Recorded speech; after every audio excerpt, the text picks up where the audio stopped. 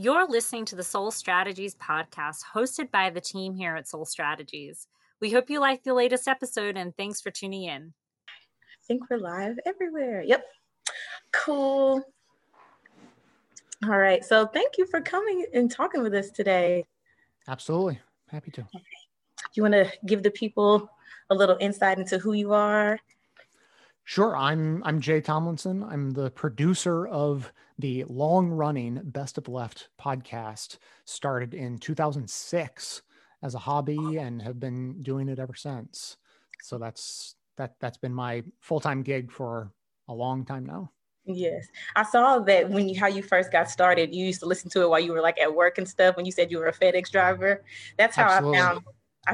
got into politics the same way. I used to just listen to it on my way to work, or like while I was at work, I would listen to like the Young Turks and a bunch of other like progressive news stations and stuff like that. And that's kind of how my interest got piqued as well. Exactly. Yeah. And my show, it's a curation. So I just took the next step. Instead of getting involved in politics, I got involved in media by sharing all the best bits of all the great stuff I was listening to while driving around delivering packages. And it just seemed like a fun hobby to have, and went from there. I love it. Did you ever consider running? No, but I guess I feel the way a lot of people feel, that, you know, oh, that's not for me, or I'd rather be in a support position, or I'd rather, you know, do like a media position. You can kind of say whatever you want. And as a politician, you feel more constrained. And a few years after I started the show, I ended up living in DC and got in the nonprofit world. And I thought, oh, these are my people. I feel really comfortable being outside the house, throwing rocks and insults at the house instead of being in the house trying to, make change in that way, but fully recognizing you need people on both sides. Definitely. I feel the exact same way. I feel like the media has a big say in how politics is shaped and how people actually can make informed decisions and stuff. So it's important to have podcasts like yours, because it lays everything out and tells just the raw and honest truth. I was looking at the title of your last podcast when you were talking about the most like the needed, just blunt response to how like the pandemic response has been going. And I really like that, because you need that brutality sometimes. Like, you need to just lay it all out and be completely honest so that people can really know what's actually going on in the world. Yeah, absolutely. I mean, if I can move the Overton window a bit, then the politicians have a little bit more wiggle room to get some more progressive policies passed. So definitely, it all works together. It does. Okay, let's get into these questions, shall we? Sure. All right. So we know that you've been into politics and interested in it since 2006. So what are some of the biggest differences between like progressivism in 2006 and then where we kind of are as a ideology today? So the biggest turning point, I would actually put it, you know, people might predict, I would say Bernie Sanders. What I think was the biggest turning point was the Citizens United ruling. Yes. And so in 2006, that hadn't happened yet. And you had to be pretty deep in the weeds to understand that money in politics was a major problem. Definitely. And after Citizens United, a lot more people started to figure that out. And that's, I think, what laid the groundwork for people like Bernie Sanders to be able to run on that messaging. So that was huge. And then the other big one is the climate movement. It just practically didn't exist as a national or international movement. It just wasn't really there in 2006. And it's completely blossomed into its own huge powerhouse of it's just gotten to the point where we cannot ignore it anymore, you know. Of course. So it forces people to really take a hard look, like with all the wildfires that are going on in like California, how Florida might not even exist in a few years. Like, it's things like that make you be like, I should probably pay more attention to this. Yeah, when I was in DC and working in the nonprofit world, I was working at a climate change nonprofit, and the first event I ever attended was what they considered large, but was a relatively small event in a church, maybe a couple hundred people, featuring Bill McKibben, the founder of 350.org, but he hadn't founded 350.org yet. And it was like the seeds of what would become a massive movement. But at the time, we were just like over the moon that we could get 200 people to come to a church and listen to Bill talk, Right. and launch a campaign saying we need to focus on climate change. And so it's like amazing that, was it 5 years ago now that 400,000 people showed up in New York City, and this rolling series of international marches, like, and all the progress happening in Europe in particular right now, like it's amazing. It's amazing what's changed. It is. Love that. Okay, so you are also podcasting before it was like the mainstream cool thing to do, because nowadays everybody has a podcast, but you were like one of the one of the pioneers of it. I remember you said on your website that you were podcasting before it was even on iTunes, which is crazy. I listened to I was proud to say that I found podcasts and listened to them before they were integrated in iTunes. Yeah. That means you were really in the trenches with it. Exactly. But how do you think podcasting has affected, political podcasting specifically has affected like the movement? Do you think it helps get the message along? What do you think about that? Yeah, that's an interesting one. It's I feel simultaneously deep on the inside of that question, but also I observe, I do a lot of listening to podcasts, but it's really hard to know what it would be like to discover podcasting later. So for the first 5 years I had my show, at least to tell someone about the show was difficult because I first had to explain what a podcast was. Right. And so like, I have no idea what it's like to become aware of podcasting at the same time as other people are becoming aware of it, or to have this new way to engage with politics at the same time as it's sort of blossoming. Yeah. So, I frankly, I was a little surprised, like, after the 2016 election, there was this explosion of progressive podcasts, and I didn't see that coming. I didn't really realize what was going to happen. I didn't know if everyone was that people were going to gravitate to shows like that. And frankly, it's been sort of hard to keep up with. Like, I don't necessarily feel like I have a really good grasp.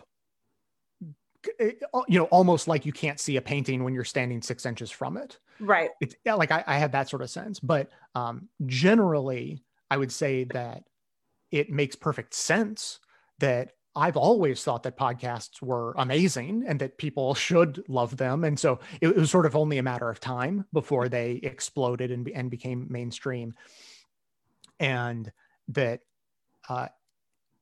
they became mainstream at the same time as media more generally, that people were becoming aware of how everyone can find a media source to fit their personality perfectly.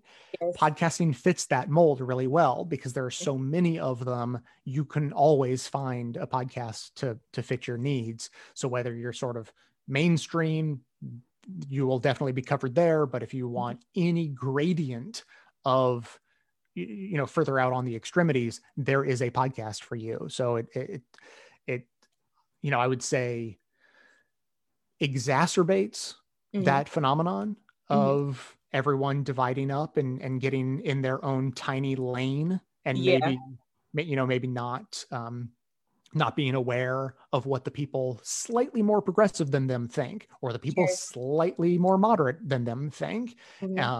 But that's the nature of the beast with all media, I guess. So, I mean, I can only speak to my show and how I decide to do it. You know, I definitely try to put a message forward with my show, but at the same time, show a bit of a range. You know, I may feature clips that are, you know, all the way over on the, like, you know, communist anarchist wing and all the way into the, like, here's a mainstream clip that's just explaining what's happening, just, you know, because I think having that range is important.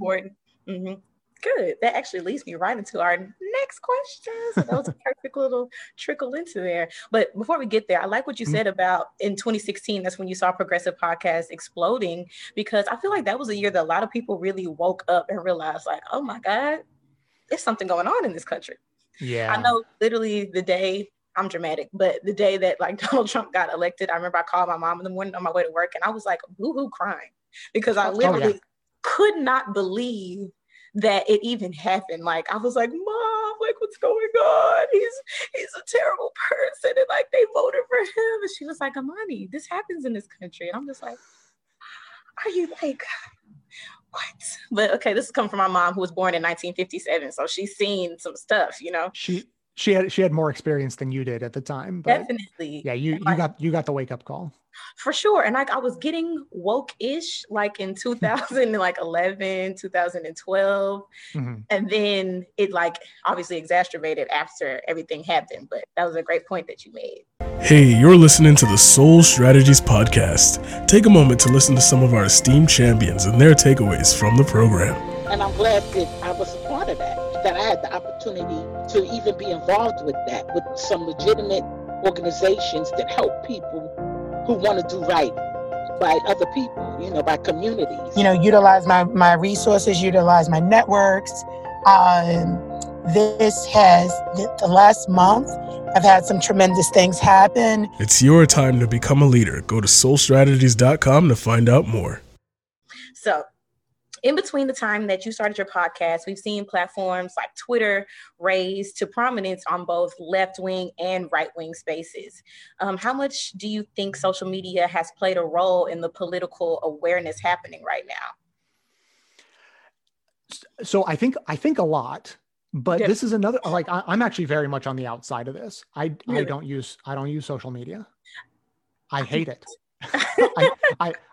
And I'm an introvert. So the idea of being wildly social on the internet doesn't appeal to me and never has. And so as all the drawbacks, and drawbacks is putting it mildly when it comes to social media. Yeah. As those became clear, I just kept thanking my lucky stars that I never got into it. But I would come at this from a couple of different angles, the youth and the adults, because when I was a teenager, I certainly wasn't political and didn't really know anyone who was. And my impression of teenagers today is that they are much more aware of politics. Yeah, they are.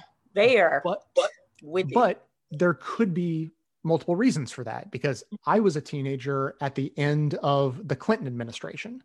So there wasn't an Iraq war to march and fight against. There wasn't,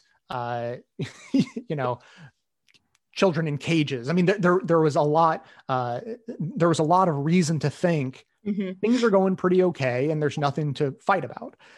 So that could be part of the reason why, as a teenager, I wasn't politically engaged. But if I was on social media where politics is talked about regularly, then maybe I would have been at that time. And as we know, one of the things about social media is that it thrives on outrage, and politics is outrageous. Definitely. So politics does well on social media. It drives outrage. Outrage drives politics to be more outrageous. And so we have this virtuous, I say facetiously, it's a very, very not virtuous cycle of social media feeding outrage feeding politics, becoming more outrageous, and then everything about politics being posted on social media. So we are living in an age where it's sort of impossible to get away from it. but we're also living in an age where it is genuinely important to be engaged in it. Whereas if you were growing up in the 90s, then there wasn't a lot of urgency, and now there is. So, and it's not even that it just wasn't the urgency, it just wasn't being displayed as openly as it is now. Like, everybody has a camera on their phone, so things are being spread around much more quickly, and it's like hard to be silent about certain things when it's like right in your face, when you're looking at it immediately. Yeah, no, I think that also plays a role too. Oh, no, of course, which actually is a point I should emphasize, is that it felt like politics wasn't urgent. But so many of the problems that we're actually dealing with today existed then, but no one knew about it, or no one thought to care. Yes, I totally agree. It's hard for people's agendas to really stay secret these days, because it's like you can Google everything. Like, I feel like for a long time we were all so used to like tokenism in politics. Like, here's this thing that looks like something good, but we don't really know what's going on behind the scenes. But nowadays I can actually Google and see, like, who are you getting your money from? Who are you being paid by? How did you vote? Like, I can look at your record and I can really see what's real and what's not. And now that we have that context, it's easier to be more active politically, because it's like, you're lying. Like, I know you're lying. I can see the truth. So that definitely plays a big role in it. I'm still not sure that the politicians have fully caught up, but I don't think so.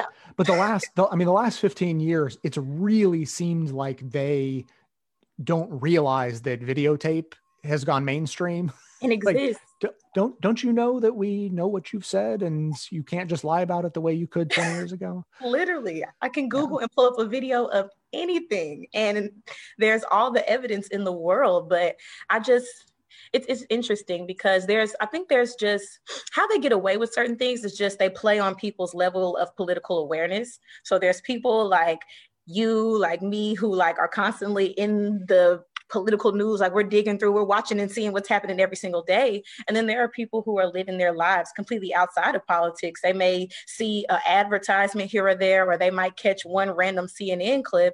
And it's easy for politicians to prey on people like that because they're not doing their research. So it's just interesting to see how everything, definitely social media and just the internet revolution as a whole, has played a role in how politically aware people are and how politicians can get away with this stuff. But not me. it sounds kind of blissful, but yeah, once you're in, you can't unsee it, and you can't turn away. You can't turn away, even if you would like to.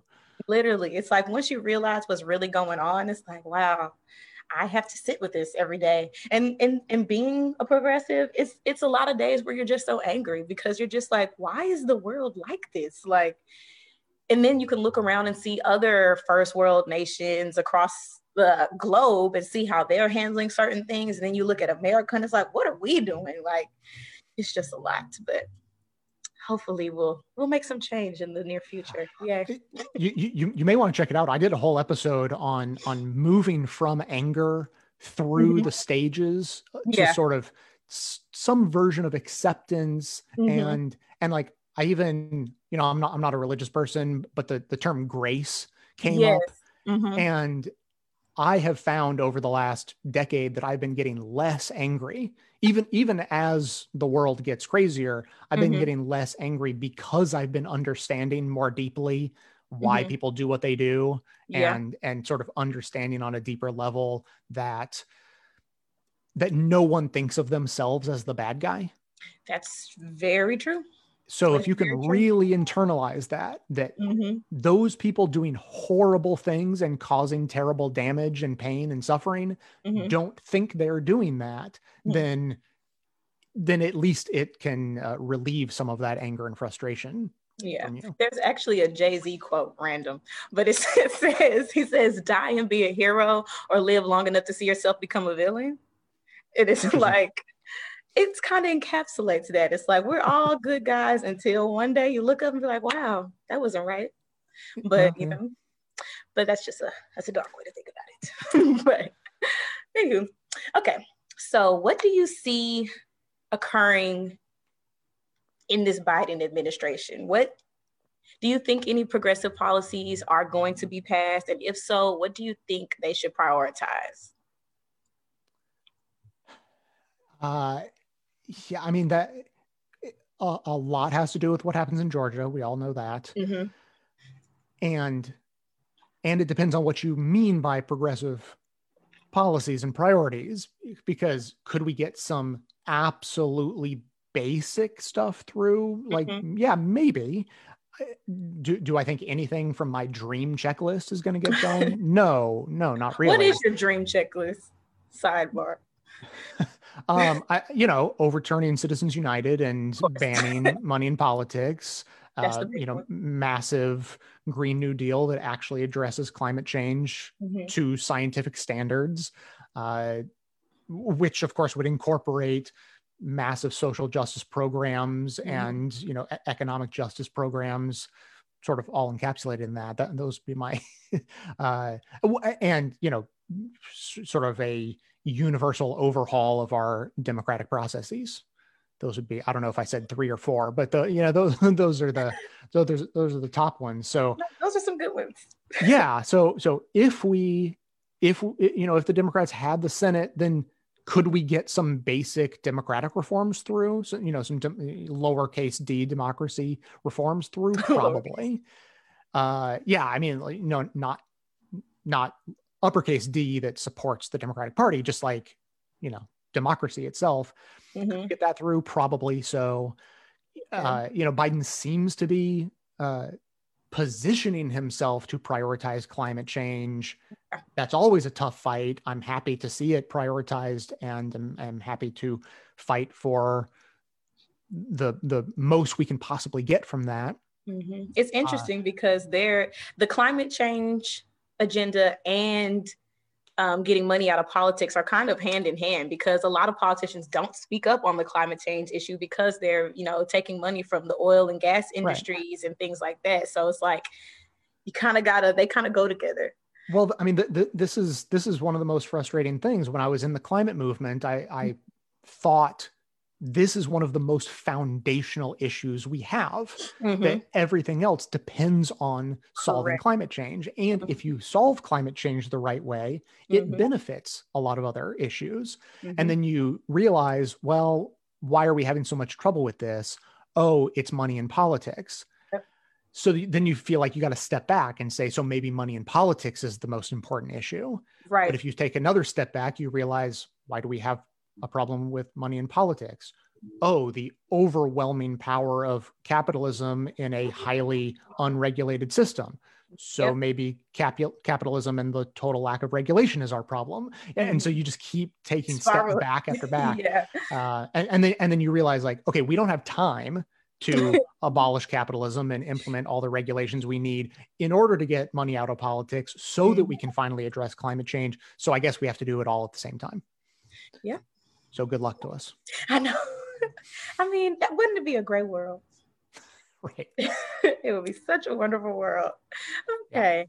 Yeah. All right. And I have one last question. So from your point of view, being on the internet in a left-wing position so long, what are some of the things that you think up and coming leftist politicians can utilize via podcasts and the internet? What are some tips that you have to help them, like, engage with their community, build that kind of relationship to where they have a real support system online? That is a tough one. And this is not my area of expertise, but it is definitely important to be able to reach everyone wherever they are. And so you are never going to reach me on social media, ever. But if I hear about you and find out you have a podcast, I will subscribe, because that is how I get my news. And so, every person you want to reach has their own little story about how they are reachable, what medium works for them.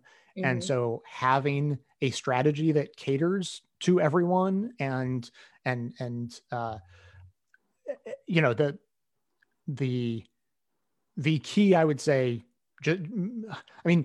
based on running a show, that the strategy that people use is create content that can be used across multiple platforms. It has to be transformed and sort of customized to a specific platform. You know, a podcast can easily be an hour long, but it's always good to, you know, make sure to clip out a minute long segment that can fit on Twitter, that sort of thing. Yeah. And so creating content with the foresight to be able to split it up and turn it into a newsletter or a blog post or a, you know, YouTube video and podcast that can also be cut up into, you know, Twitter and Facebook video. Like when you create content that is reaching out to your community, when you know what you're going to do with it, then that helps guide the creation process. That is absolutely necessary. Yeah. Yes, I do digital media for a lot of candidates and just a lot of different companies in general. And that's one of the biggest helps, is having like some type of content bank or like a content farming type of process to where you can just have a dig through a lot of stuff and share it all over the place. So that's really, really great foresight. All right. Any other last words for our audience here? Anything you want to promote or get out? No, I don't think so. I think we covered a lot. Okay. Well, thank you so much for joining us today. It was really good talking to you and hearing more about your background and your experience and your ideas. So we hope to have you on here again soon. Great. No, thank you. And thanks for the work you guys are doing. You know, supporting candidates, not taking corporate money, is doing the Lord's work right now. Thank you. We think so too. Yeah. Thank you. All right. Well, you heard it here, guys. We will catch y'all on the next episode. Thanks, Jay. Thank you. Bye. All right. Bye.